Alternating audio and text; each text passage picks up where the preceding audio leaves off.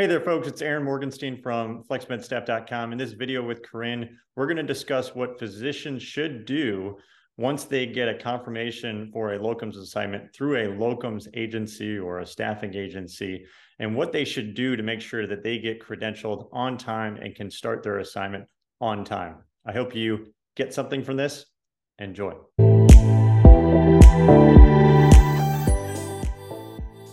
So Aaron, today we're talking about an important aspect of working as a locums physician, and that is credentialing. Obviously, without getting credentialed or getting your privileges, you cannot begin work at whichever hospital that is. So we want to make sure that there's no delays in getting credentialed. What is your advice here for the doctors who are watching? Yeah, as you know, it's too often we hear that physicians struggle with staffing agencies. I don't hear it really when people contract directly, but when people are working through staffing agency, it's commonly said or heard that folks struggle to get credentialed on time or get hospital privileges in order to start their assignment on time. Here's my thought.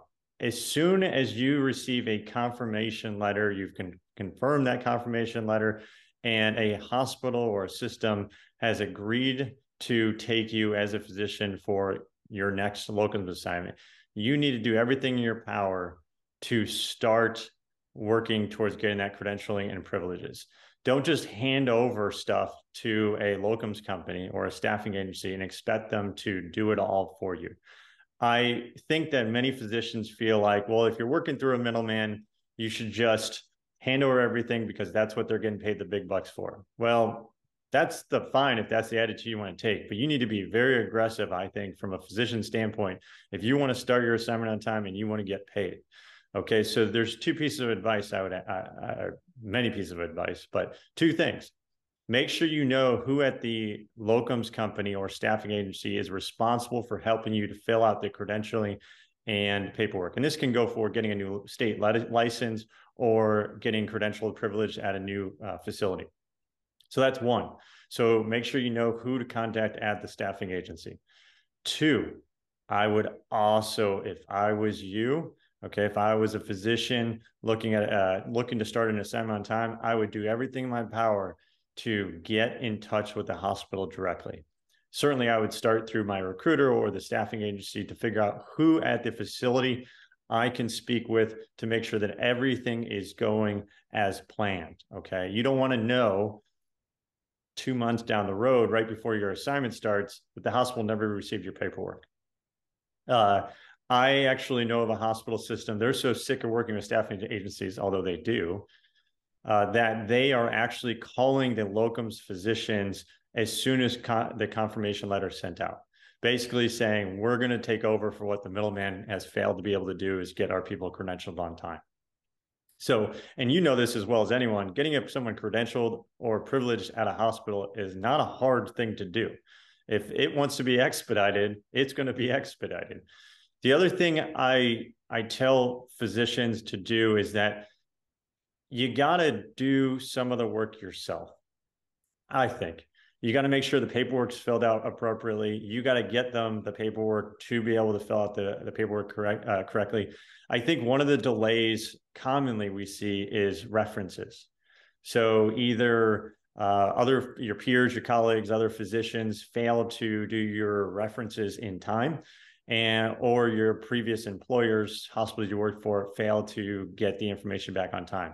I'm a huge fan of, hey, send a quick text to your colleague telling them that a reference is coming, you really want this new opportunity, and try to push them to get it done. And then do the same thing for the hospitals or previous employers that they may be trying to get a hold of. Hopefully you have a good relationship with those previous employers. I know that you've talked to a lot of physicians in the past. What advice do you have for physicians to make sure they get credentialed on time once they receive that confirmation letter to start a new assignment? So it's very important to stay organized. You want to have all your documents in place. Let's be honest, most of them are not going to change. Your med school, your residency, all of that is what it is. Your state licenses, keep it all organized with you, ready to send, your CME, all of that. That's most of the information they're going to ask you. have a list of where you worked, the time frames and who to contact there. So that gives a good starting point. Now, I usually work directly, but if you're working with a locums company, they will assign somebody on the credentialing side who hopefully would be getting in touch with you.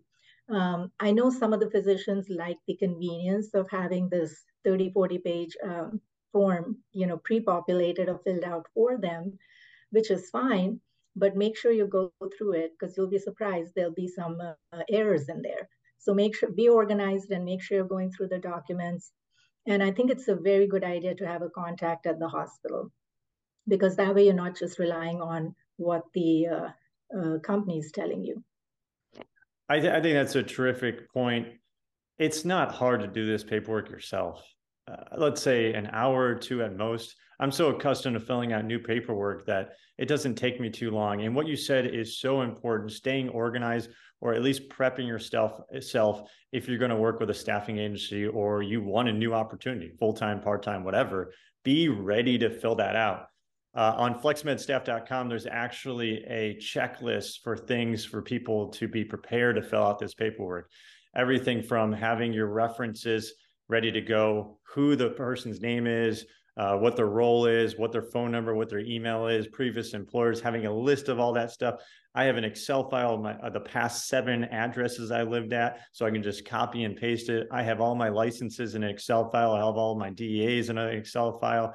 There's so many things you can have, even down to having a profile picture ready to go so that you are ready to get an ID badge or whatever they need with your profile picture. In addition, this, we get asked about having a driver's license. So have a picture of your driver's license or passport ready to go. Have all these things ready. And like I said, there's a checklist for you on flexmedstaff.com.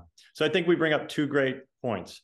Okay. It's one is as soon as you get that confirmation letter, try to get a contact person at the staffing agency and a contact person at the hospital and realize that you should review these documents and you should be aggressive with filling it out, getting a hold of your references, previous employers. And the other thing is just staying organized so you can fill out these things quickly. And if you're organized, you know it, I know it, you can fill out this stuff pretty quickly. It doesn't take that much time. Tracking down previous employers and previous references is, I think, the hardest part, and many times the rate limiting factor. I applied for a license, a Texas license recently, and the rate limiting factor there was that a previous employer was just dragging their feet to fill out the paperwork. And so I needed to get in touch with them and, kick them into gear. Did you have anything else to add before we finish this off? No, I think that's a good point. And I think it's a great checklist that you have, and we all should be using that just because, it just helps you so you don't forget anything. And that way the delay is not on our part. Yeah, we'll finish it on that point. Don't let the delay be on your part. Be aggressive here. Make sure you know the status of your credentialing privileging processes. You don't want to get to that start day and realize, hey, you're not credentialed at all. And we speak in other videos about why you may not be credentialed on time. I hope you learned something new from this video. If you did and you enjoyed it and you want to listen to other content like this, please subscribe to our channel. For today, have a great day.